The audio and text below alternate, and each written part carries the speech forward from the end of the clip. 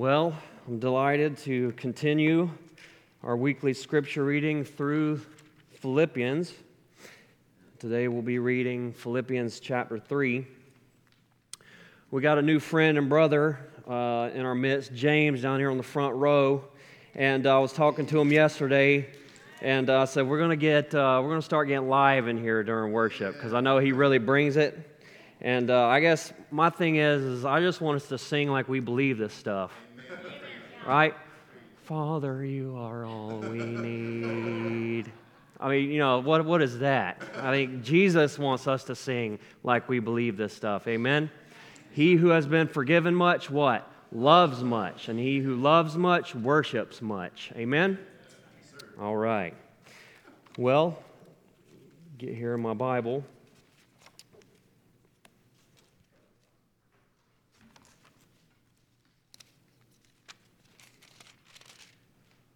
Philippians chapter 3.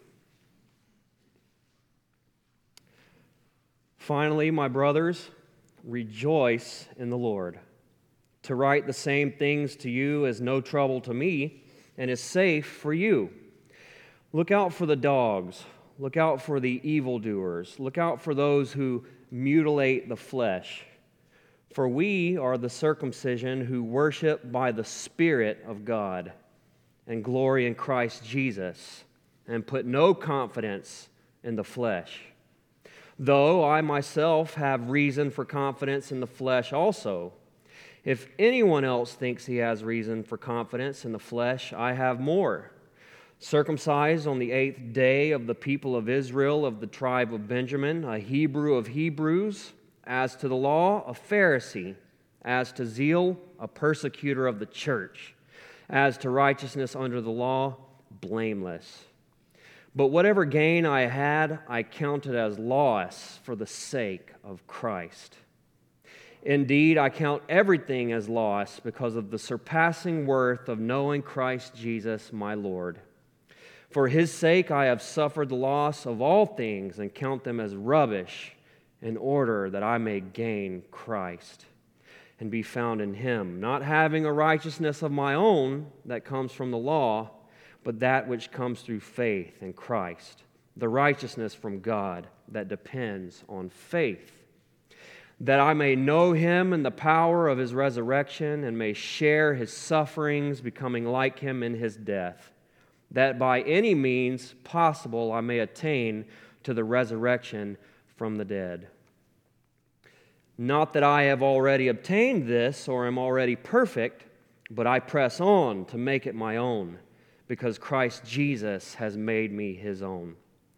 Brothers, I do not consider that I have made it my own, but one thing I do, forgetting what lies behind and straining forward to what lies ahead.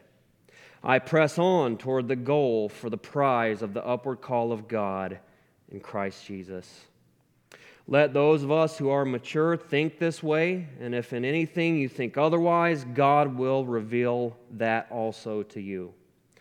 Only let us hold true to what we have attained. Brothers, join in imitating me, and keep your eyes on those who walk according to the example you have in us. For many of whom I have often told you, and now tell you even with tears, walk as enemies of the cross of Christ. Their end is destruction, their God is their belly, and they glory in their shame with minds set on earthly things. But our citizenship is in heaven, and from it we await a Savior, the Lord Jesus Christ, who will transform our lowly body to be like his glorious body, by the power that enables him even to subject all things to himself. Let's pray. Father God, we love you. We have come here today to give you the honor that you deserve, that you are so very worthy of. Lord, it's not much that we have to offer, but you do receive it with joy. We're told, Father, that you rejoice over us. That's an amazing thought, to think that we were once enemies, but we have now been reconciled to you through Jesus Christ, and you have given us the right to be called children of God. Oh, what a glorious gift of grace it is, Father. We receive it gladly and we rejoice readily, Lord. We have come here today to pour our hearts out, our affection, our devotion. We have come here to learn of you, God, to humble ourselves before your word. And so, Father, we just confess again that we need you. God, every day, every hour, we need you. And so we've come expectantly today to receive from your word, God, to be encouraged through fellowship. Father, I pray that you would receive much honor and glory in our gathering today. This is your day. This is the Lord's day. I pray for our brothers and sisters in Napa that are celebrating your faithfulness even now, who are worshiping you. As the gospel is being preached, God, I pray that your Spirit would move in power and that many would come to the saving knowledge of Jesus Christ, even in this very hour. I pray for our brothers and sisters around the world who are suffering greatly on account of their testimony. We are blessed, Lord, to have the freedoms that we have, and much of the world does not have that, God. And so thank you that you're faithful, you're with them, God. You are sustaining and strengthening our brothers and sisters. And I pray that your kingdom would come, Lord. I pray that your church would grow. I pray, God, that you would be worshiped in every place because you're worthy. You deserve to be worshiped in every nation, every tribe, every tongue. And Father, we look to the day when we will gather together in one, as one, in Christ, giving you perfect praise, perfect worship. Thank you, Father, that we get a little taste of that even here and now. We praise you in Jesus' name. Amen. Allow me to pray for our time yet again. Father, we love you, and we're so grateful now to be able to turn our attention to the book of James. What a glorious book it is, Father. All of the scriptures are just powerful, Lord, living, sufficient, able to meet our deepest needs and equip us, Father, for every need in our service to you and to one another, to live a holy life that pleases you.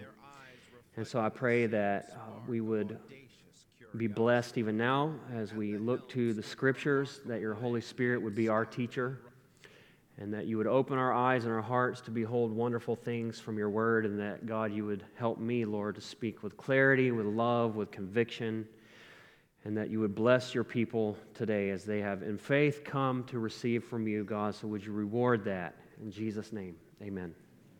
All right, so the book of James. I won't do a lot by way of introduction. I think we're kind of beyond that now, but we know this is James, the half-brother of Jesus. This is one of the earliest epistles written, so it's not that long after Jesus had died and rose and ascended into heaven. And it's extremely practical, extremely practical. It would appear at this point that Christianity really had not gone outside of the Jews yet. It was initially right there in Jerusalem and Israel, and it was very much a Jewish religion, and really Rome saw it as just a subset of Judaism, and so they really didn't get a lot of persecution at that time, not even a lot of notoriety. And so James tells us that he's writing to the 12 tribes which are scattered abroad, the Jews that had been dispersed and had gone out all over the known world. So it's a general letter written by James to Jewish believers, but obviously believers as a whole. And as I said, it's one of the most practical books in the New Testament. I know people love this book. It was one of the first books for me that really lit the fire in my heart to learn God's Word and to meditate and memorize it. And I set out and I memorized chapter 1. That was as far as I made it, but it's a great book to memorize, and it's just good. It's been a blessing to be in it. And as you may recall, chapter 1, James spends quite a bit of time talking about us, talking about how we navigate trials, when trials come, because they absolutely will and do. And if you've been a Christian for 5 minutes, you know this. And he talked about seeking wisdom in the midst of the trials. He talked about when we're humbled in our trials, that's a good thing, not a bad thing. And so we should rejoice even in that. Recognizing a distinction between trials and temptations, and that God does bring us into and through trials for our own good, but He does not tempt us. He does not tempt us to sin. God cannot be tempted, nor does He Himself tempt anyone, but we are promised that if we withstand the temptation and the trial, we will receive a crown of life, which the Lord will give to those who love Him. And then as we get towards the end of chapter 1, James begins to take it from how we think about ourselves in light of trials and temptations, and he starts to talk about how do we care for others who are experiencing trials and temptations. So a good part of chapter 1 is really just us, particularly personally with the Lord. How do we navigate things? But he begins to turn our attention to how do we care for other people? How do we serve and how do we bless other people? Such that he says in the very end of chapter 1 that true religion, true spirituality, true Christ-likeness is manifested in serving others, caring for orphans and widows. And so it's not all about me, it's not all about my holiness necessarily, it's not all about my sanctification, it's not all about my theology. A lot of people just live right in that bubble. It's not all about my own personal warfare and spiritual attacks. It's about others, taking what we have received and dispersing it to others, caring for others, particularly those who cannot care for themselves and those who can't repay us for caring for them. The Bible talks about that it's good to do good things for people who cannot return the favor, because that lets us know that there's no agenda there. Amen? And that really pleases the Lord Jesus. And then as we moved into chapter 2, I was not here last week, but Pastor Dan began to talk about the sin of partiality. And that's what James addresses in the first passage there. Again, this is dealing with other people. If we are in the midst of the Lord's gathering and two people come in, he kind of gives us a little lesson here. He says, if a rich man comes in and a poor man comes in, don't give special treatment to the rich man, the guy that's decked out and wearing fine jewelry. Don't say, hey, brother, come up here and sit in the best seat. Whereas you might have someone who comes in and they are not doing well. They're hurting. They're busted up, as we might say. And their clothes is all tattered and torn. And we say, you know what? We got a special place for you. It's right in the back corner over there, right? No, we don't do that, okay? That's not how we treat others. Why? Because the Lord does not treat us that way. Our God is no respecter of persons. He is not partial. And the fact is, we're all on a level playing field before God. Amen? And so we all are in need of His mercy. We are all spiritually bankrupt and destitute apart from God's goodness and grace. So how then can we turn around as the people of God and show partiality? How can we withhold kindness and love and care from some and then give it to others? May it never be. And so, again, James is dealing with the issue of how do we serve and care for others as those who have received so generously and graciously from our God.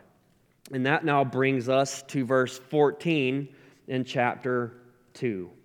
Verse 14 in chapter 2. And this is a very, very classic text of Scripture. It is the passage dealing with the balance between faith and works. Faith and works. And we'll talk quite a bit about that as we go, but if you are even vaguely familiar with your Bible, then you are probably familiar with this text, and you've probably heard people talk about this passage. Faith without works is what? Dead. Faith without works is dead. So I titled this message, You're Probably Not Even Saved. I'm just kidding. That fell flat. Okay. No, seriously. I titled it, Is Your Faith Working? Is your faith working? Is your faith working? And that's a good way to phrase it. And that's what it boils down to. Is our faith demonstrating something? Are we changed because of our faith? I don't want to get ahead of myself, so let's just look at verse 14 together. What good is it, my brothers, if someone says he has faith but does not have works, can that faith save him? So this kind of sets us up here, and this is a very controversial passage, I will add, and it has been a source of much argument throughout the centuries, and I want to get into that just a little bit. What we're dealing with here is something called the doctrine of justification. Justification. If you are a Christian, a believer, a follower of Jesus, you need to understand this. This is extremely crucial. Justification. That is being declared righteous. That is God saying to you, you are right. You are righteous. You are holy. You are clean. You are pure. You are guiltless. You are innocent in my sight. Now, it's not because we deserve it. It's not because it's even true in and of itself regarding our own character and conduct. It's because we're in Christ. It's because by the Holy Spirit, Christ dwells within us. We are united to Him, and His perfections and His achievements have been accredited to us. That's a crucial word, accredited. It's a word you need to know. It's an accounting term. It's been given to us, imputed, if you will, and we'll talk about that just a little bit. But that's justification. That's a biblical definition for justification. But a lot of Christians don't see it that way. They don't see it as something that is simply gifted to us. It's something that we have to essentially attain to. We have to attain to it. It's not simply faith and believing. It's something that we have to work our way towards. And this whole issue really culminated back in the 1500s in something called the Protestant Reformation. So I want to connect us to our brothers and sisters historically here. Please do not glaze over on me here, because look, our church history should go further back than Billy Graham. You know, a lot of people, the book of Acts, the Roman Catholic Church, Billy Graham, and I'm here now somehow. And that should not be. May that not be. We have such a rich heritage. It's incredible what God has done through our brothers and sisters, generation after generation, and we can be so deeply encouraged through church history. And so I want us to be connected to that. We have a heritage. We have a heritage. And so you had the Roman Catholic Church. The Roman Catholic Church, and what they believe still to this day is in something, it's not imputed. What is it, Dan? Infused righteousness. Thank you. And so the idea there is that we are not justified simply by faith, but we are infused with righteousness to the extent that we can now live a life that hopefully can attain to glory, that can attain to us one day being saved fully in God's presence and glory. But there are many things that we can do in this life to knock ourselves off the path. So there's venial sins, there's mortal sins, and so essentially when a child is born, they are baptized as an infant, and that counteracts the original sin of Adam and Eve, the corruption of the fall. And then from that point forward, you have to observe and practice different acts of penance and different not ordinances, but what's the word I'm looking for? Sacraments. Thank you, Dan. I'm glad you're here. See, he is like a pro in this area. This is his wheelhouse. So I'm glad you're in here with me today, brother. Yes, the sacraments. And so that's essentially the way it is. And there's no guarantee of heaven. When you die, you will most likely go to purgatory. That's pretty much a guarantee, which is a place of punishment to some degree, and you'll be there for who knows how long until you have finally atoned for your sins in this life, and then comes heaven. And that still is the prevailing doctrine of the Roman Catholic Church that was set forth in the Council of Trent. Well, there was a Roman Catholic monk named Martin Luther. This guy is a champion of the faith. Now, he just rose to the top. I mean, he did all things that were expected, flawlessly. And it wasn't enough in his own mind. Even though he was doing all the things that he was supposed to do, highly educated, scholar of a guy, not converted, writing all kinds of commentary on books of the Bible, still didn't know the Lord, lived under this crushing weight of his sin guilt. And so he was doing all the things that he was supposed to be doing, yet he didn't love God, he hated God, he was scared of God, and he was underneath this crushing weight until he was confronted with the Word of God, namely in Romans chapter 1, verse 16. It says, "For I am not ashamed of the gospel, for it is the power of God for salvation to everyone who believes, to the Jew first, also to the Greek. For in it the righteousness of God is revealed from faith for faith, as it is written, the righteous shall live by faith." And his eyes were opened, and he understood that it wasn't by acts or works of righteousness, it was by faith.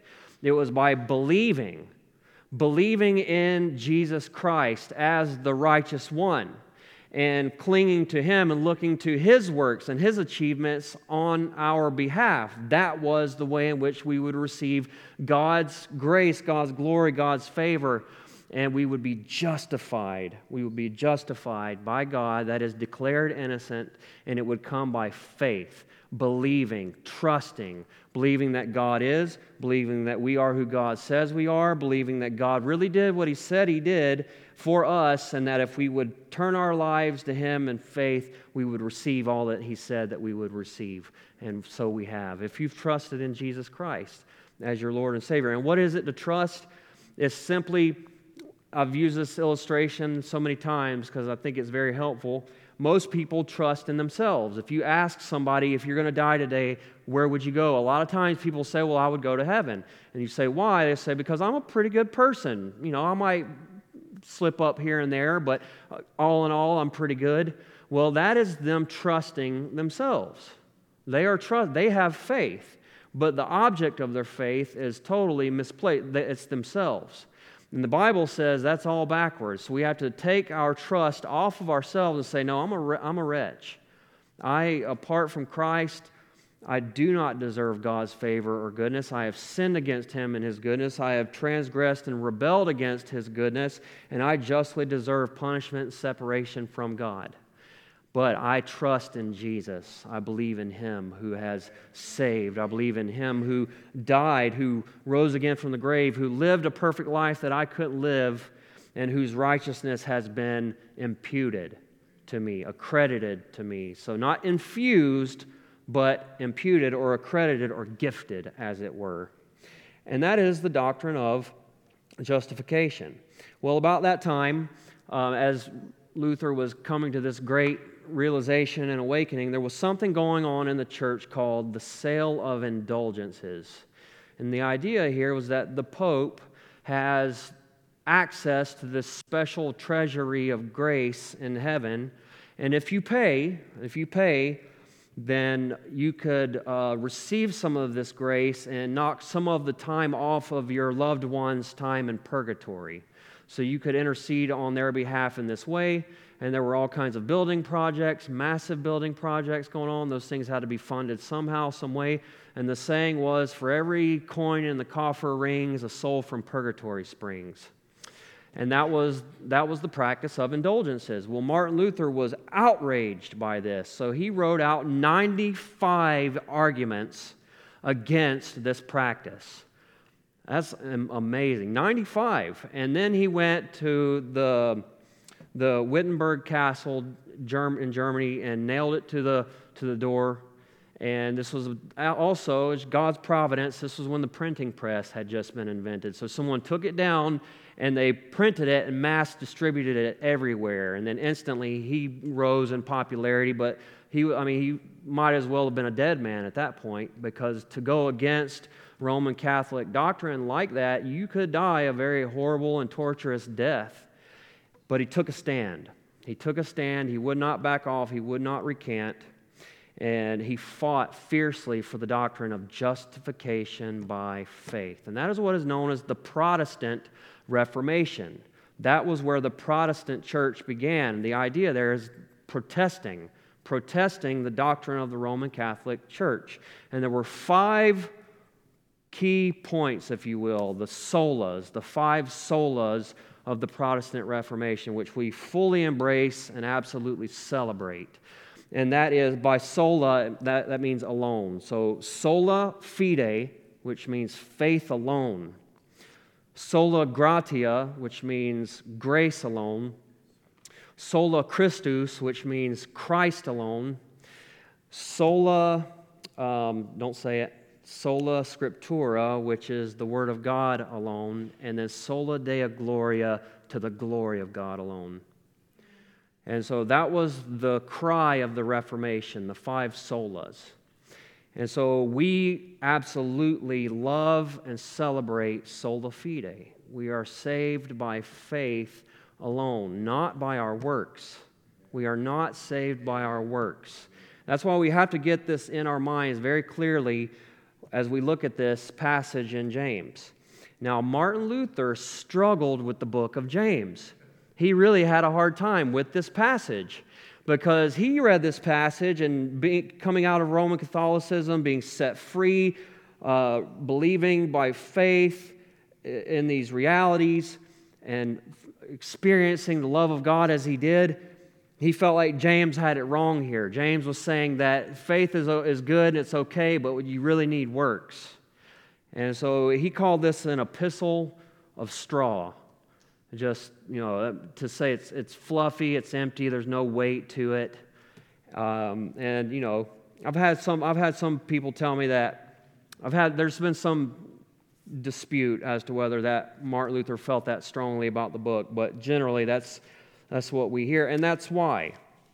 And so it's important for us to recognize these things. So justification by faith. So, verse 14, what good is it, my brothers, if someone says he has faith but does not have works? Can that faith save him? All right. So he poses this question for us. Can that faith save him? If someone says he has faith but doesn't have works, can he really be saved? And so the idea here, look at verse 18 real quick. Verse 18, he says, some will say, you have faith, and I have works. Show me your faith apart from your works, and I will show you my faith by my works. So the issue here, this is not juxtaposing faith and works. That's not what's going on here. What it's essentially juxtaposing is saving faith and dead faith.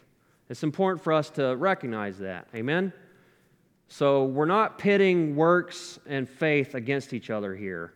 It's saving faith and dead faith. Got it?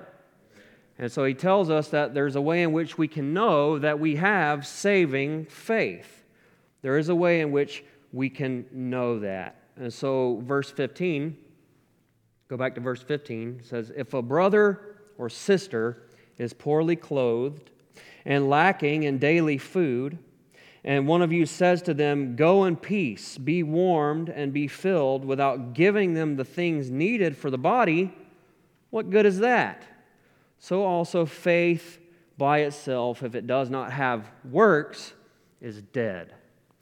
So the idea here, let's reel it back in. If I lost you, let's just, snap back with me here.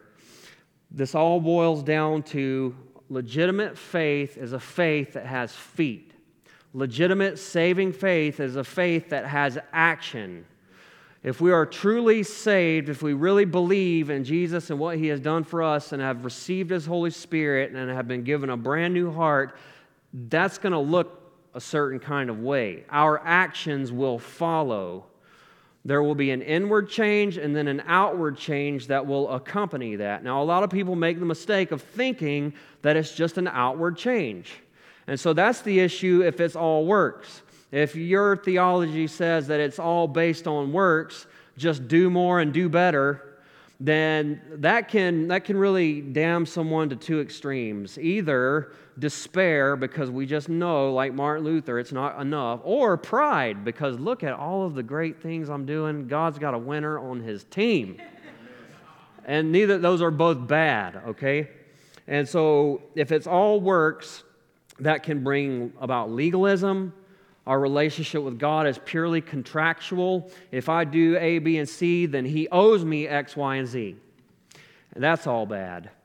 And so having purely works-based relationship or religion, that's bad. But then it can be, some people err on this side. I believe, so I can just do whatever I want to do. I'm saved. And you have people who maybe have been told, maybe in a moment, they were at a church service and their emotions were really being tugged on. It was the right song, the right preacher, and they were told, just walk up this aisle and pray this prayer after me. And maybe they were promised a better life or more purpose or a more meaningful life or maybe even a better job or who knows what. They were sold Jesus essentially. And they said, I want some of that. And they prayed that prayer, but they didn't really understand what they were signing up for. They didn't really trust Christ savingly. And they weren't really born again, but they say, hey, I prayed a prayer. Yeah, I believe. Like we all can believe in something to a degree. Like I believe in a lot of things that I haven't necessarily seen or experienced myself. So it's not really a personal experience for me. That's the way it can be with Christianity. You can believe in a historical Jesus. Yeah, you can believe that the Bible is true, but it has no effect or bearing on your life. You haven't really been born again. You haven't really trusted savingly. But hey, I believe. And there's a lot of people like that, and they can just sin, and they have no conviction. It does not grieve them whatsoever. And that's a scary, dangerous thing that you need to take note of. Where are you at in that regard? Do you grieve over your sin? Does your sin bother you? Do you confess your sin to God? Do you really fight the fight? See, that's what someone who has exercised true and saving faith in Jesus will do. The battle is real, amen? The battle rages on, and we keep fighting. So the idea here is that it should be a faith that produces works. It should be a faith that causes us to act. If someone does not have the works that accompanies it, if they don't act, then we have good reason to question whether they actually have faith. And so are we actually serving the Lord? Okay, after you've exercised faith in Jesus Christ, called upon His name, bowed the knee to His lordship, been born again, as it were, John chapter 3, is there in you a fight for holiness? Is there in you a desire to worship the Lord? Is there in you a desire to get to know Him through His Word? Is there a desire within you to serve Him? Is there a desire within you to share Him with other people? Is there a desire within you to care for those around you who desperately need hope, encouragement, to be served, to be cared for? So those are the kinds of works that accompany saving faith. And there are many others, but just to put it in a nutshell, so where are we at? Have we believed in Jesus to the extent that our lives are being changed and that there are works, things that we can point to and say, that's all God. God's doing that in my life. God's changed me. God's changed me. We need to be looking for these things, resting in what Christ has accomplished for us, resting in the finished works of Jesus Christ, but from that place, serving God. I'm not serving God to get. I have gotten from God. I have received from God. And from that place, I can serve with great power and strength and love. Amen. I'm energized to serve and to obey, as it were. And so caring for others, James talks about this a lot. Is our Christianity having an effect on other people? Are we using our gifts and our talents and our resources to bless other people? We've got a lot of Lone Ranger Christians. We've got a lot of Holy Huddle Christians. They just want to be in their little group and never get outside of that. We've got a lot of stealth ninja Christians. They come in and out undetected. We got a lot of Christians. It's just me getting more Bible knowledge It's just me, just it's all just very, it's me. I'm always on spiritual warfare. I'm always whatever.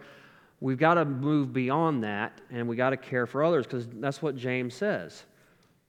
You see other people who have needs, and you don't do anything about it. What's up with that?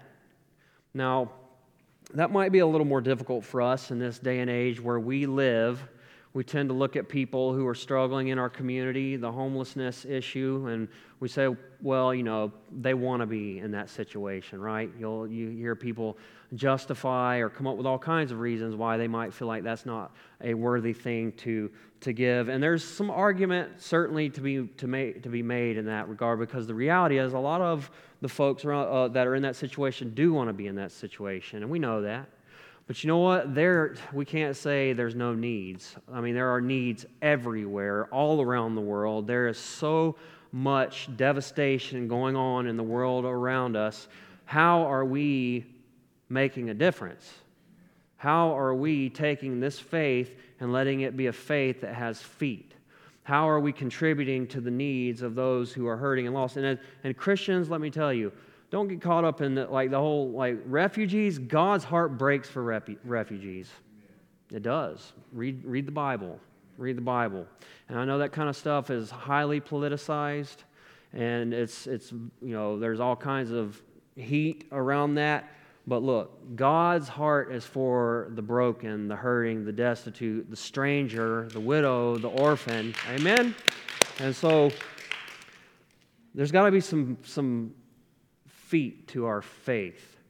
And that's going to come through our hands. It's going to come through our pocketbooks. It's going to come through our prayers. But there's needs right here. People have needs, but how are you going to know that if you don't get to know some people in here? If you don't know people, then how can you know needs? If you don't know people, how can your needs be made known? Using the gifts that God has given us, the spiritual gifts, you know that those only work in community. They're for the edification of the body of Christ. Now, how are you going to use those gifts if you're not in community? If you're not taking every opportunity afforded you to gather with the saints and to love God by loving His people? Is there feet to your faith? Is there an action that accompanies it? There has to be. There has to be. Verse 19, he says, "You believe that God is one, and you do well. Even the demons believe and shudder. Do you want to be shown, you foolish person, that faith apart from works is useless? Was not Abraham, our father, justified by works when he offered up his son Isaac on the altar? You see that faith was active along with his works, and faith was completed by his works. And the scripture was fulfilled that says, Abraham believed God, and it was accounted to him as righteousness. And he was called a friend of God. You see that a person is justified by works and not by faith alone." Now, I want to draw your attention back to verse 19. Even the demons believe. Did you know that the demons have good theology? I mean, you just look at the demons that encountered Jesus in the New. They knew who He was. They knew what He could do.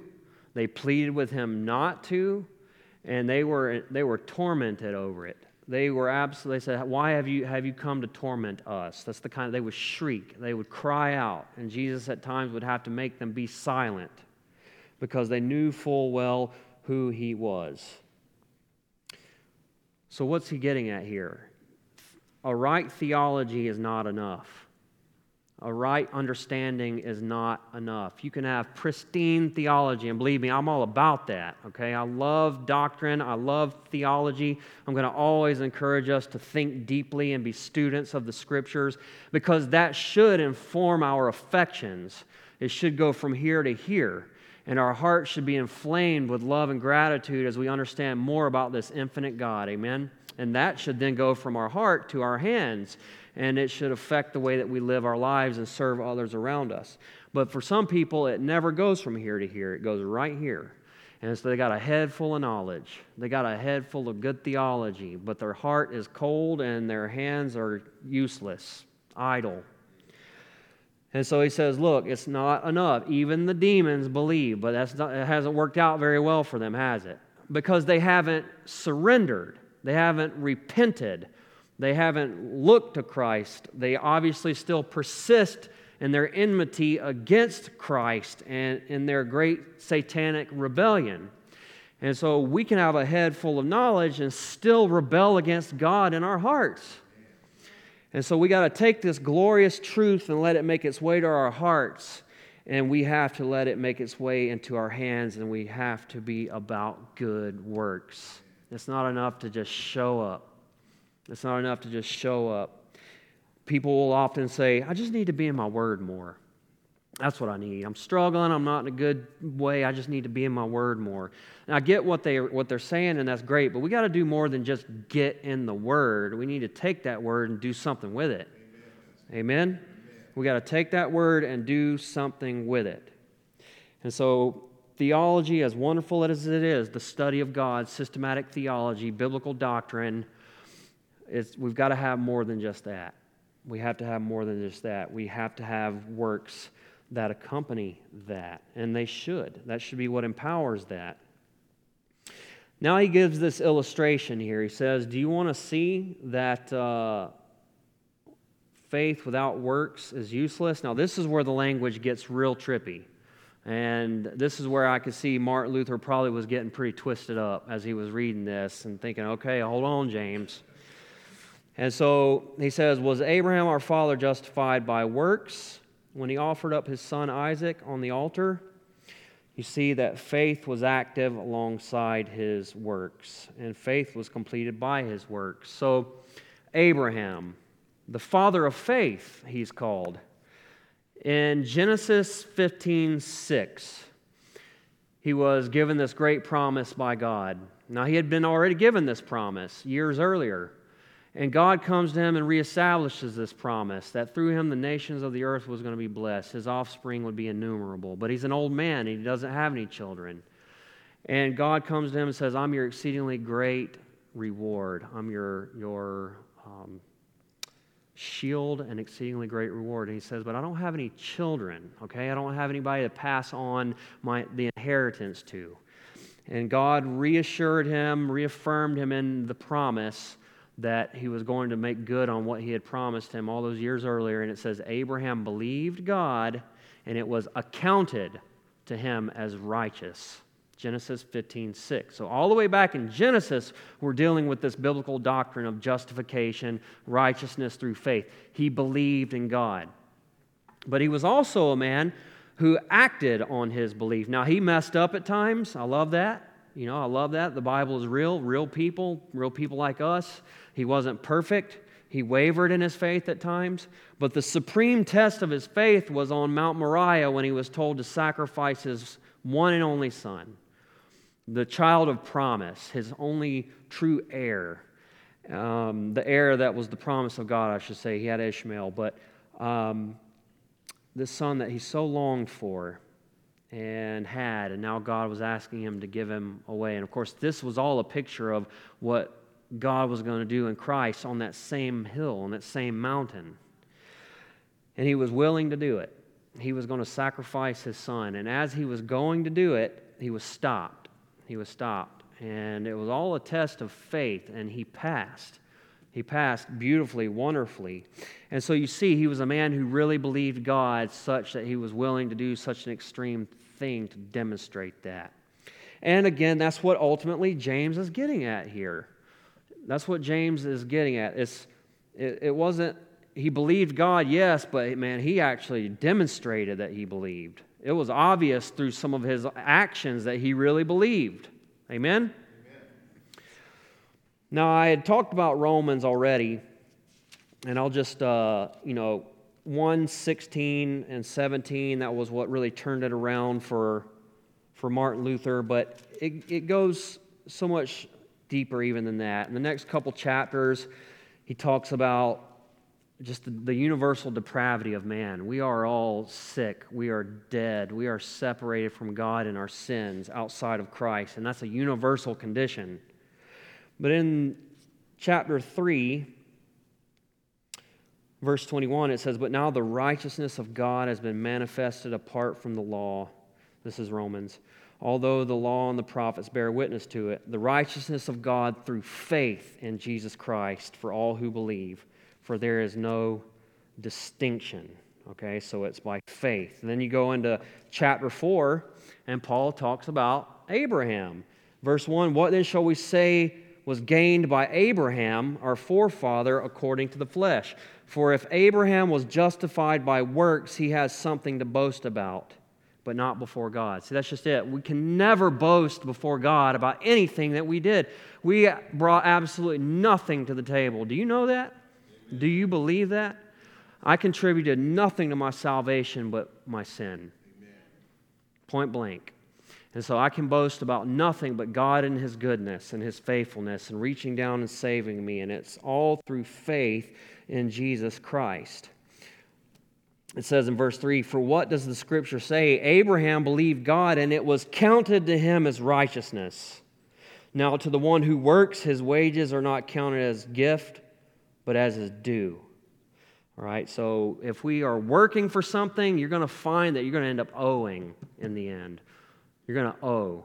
But if we trust in God by faith, then we receive the free gift of eternal life.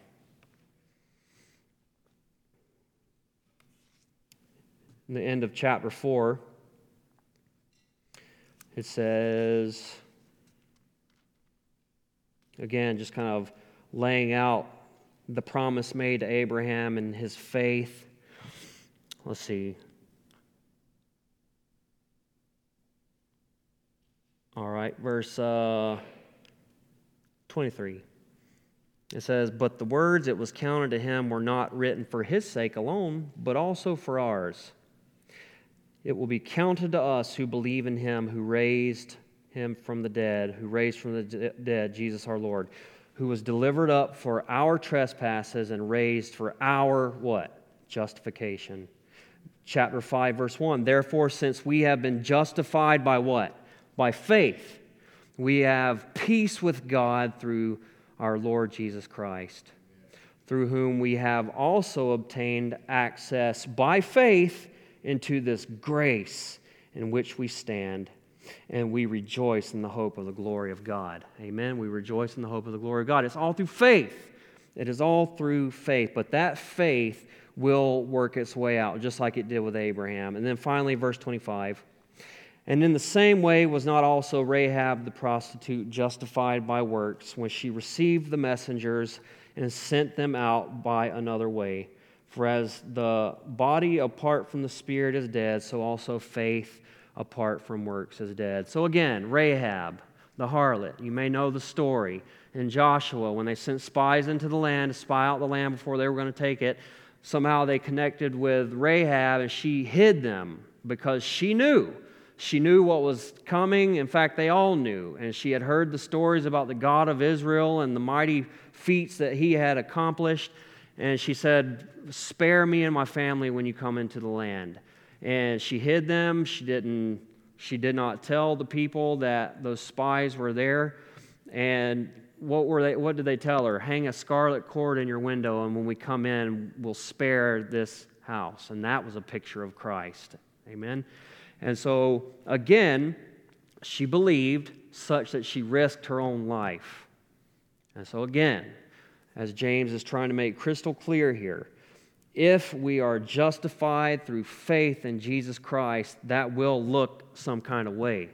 It will affect the way that we live. It will empower us to serve God and to walk in obedience and love. So I ask us again, how are we doing in this area? How are we doing in this area? By the Spirit of God and the grace of God, we can flourish. You can have victory over your sin. You can love others supernaturally. You can release the death vice grip off of your own possessions and resources and utilize those for the good of others, for the kingdom of God. You can get over your own shyness and insecurity and actually connect with other people in the body of Christ and outside the church, such that you can be a blessing to other people. By the Spirit of God and the grace of God, you can walk out this faith that you have been called to. Amen? God doesn't just say, do this.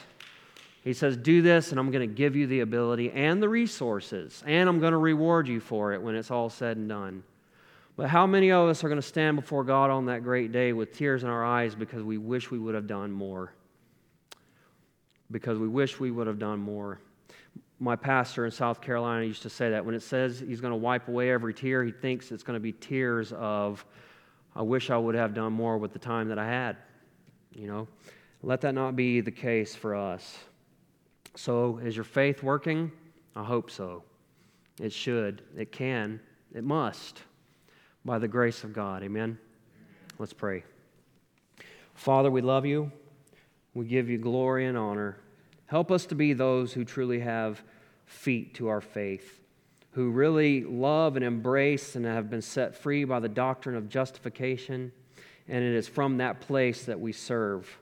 Not to get your love, not to gain your love, not to appease a guilty conscience, but having a conscience that has been purified and cleansed from our former sins, having a heart of peace and joy because we have been justified through faith, having been reconciled to you, our Father, and having received your Holy Spirit who's been poured out into our hearts through faith.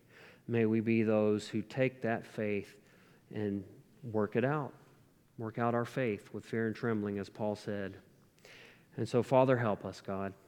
Help us, Lord. Thank you that we have all that we need in Christ Jesus for life and godliness. And we praise you. And it's in that wonderful name, Jesus, that we pray.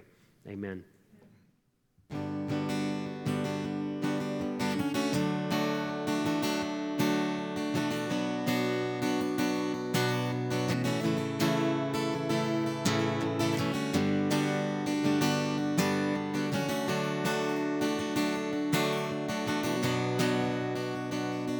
Gaze. Come gaze upon your Savior. Behold your great high priest. Draw near in awe and wonder. His cross has spoken peace. Come rest from sin and striving. Find endless stores of grace. The heart that turns to Jesus is cleansed from every stain. Oh, how deep, how wide, how long.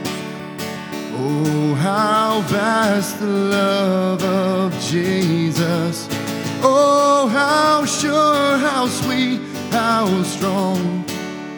Oh, how vast is love for us.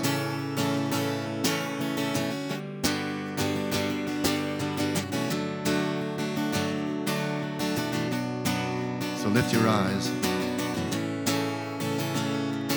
So lift your eyes to Jesus. Arise from doubt and shame. His blood cries, it is finished. Our life is in His name. Oh, how deep, how wide, how long. Oh, how vast the love of Jesus. Oh, how sure, how sweet, how strong. Oh, how vast is love for us.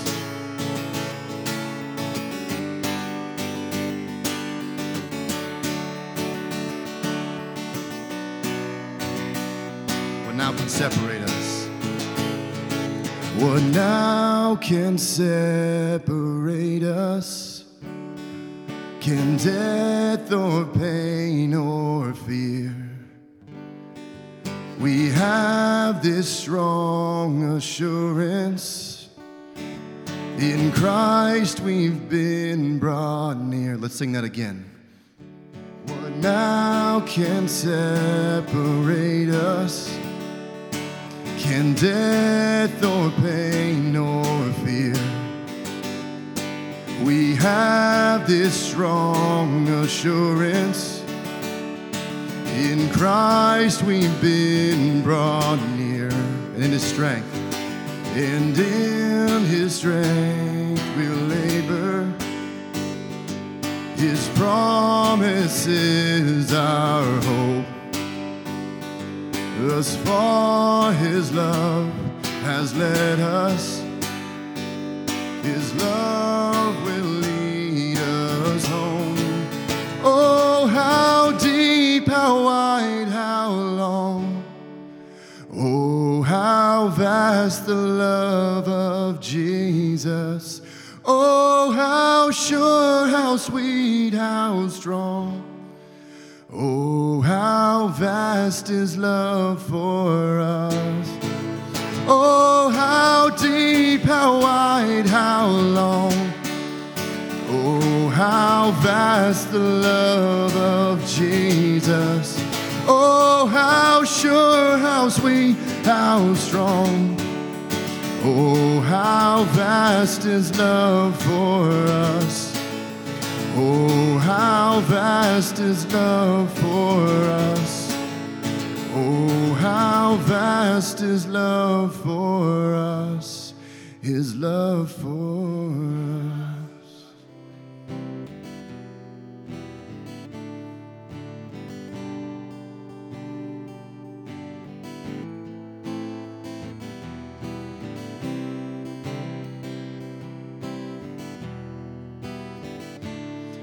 Our Father who in heaven reigns, how great and mighty is your name. Your kingdom come, your will be done. Now here on earth as is above. Give us hope. Give us hope, give us faith. Help us trust in your guidance. From the depths of your grace you have richly provided. Thank you, Father, you are all we need. Father, you are all we need. Give us faith, help us trust in your guidance. From the depths of your grace you have richly provided. Thank you, Father, you are all we need. Father, you are all we need.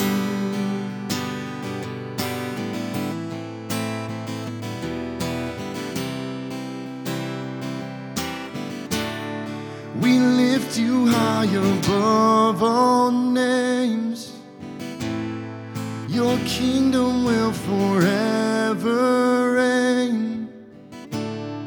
To you the glory and the power forevermore.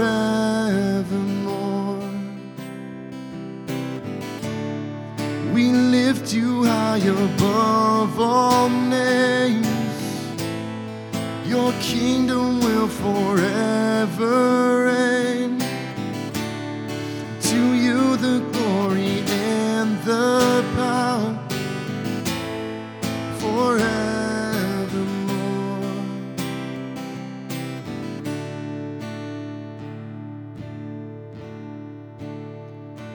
Give us hope, give us faith. Help us trust in your guidance. From the depths of your grace you have richly provided. Thank you, Father, you are all we need. Father, you are all we need. May the Lord bless you and keep you. May He make His face to shine upon you. May He lift up your countenance and give you peace. May He go before you this week, pour out His love and His Spirit upon you, and may you go forth in His glorious name. In Jesus' name, amen.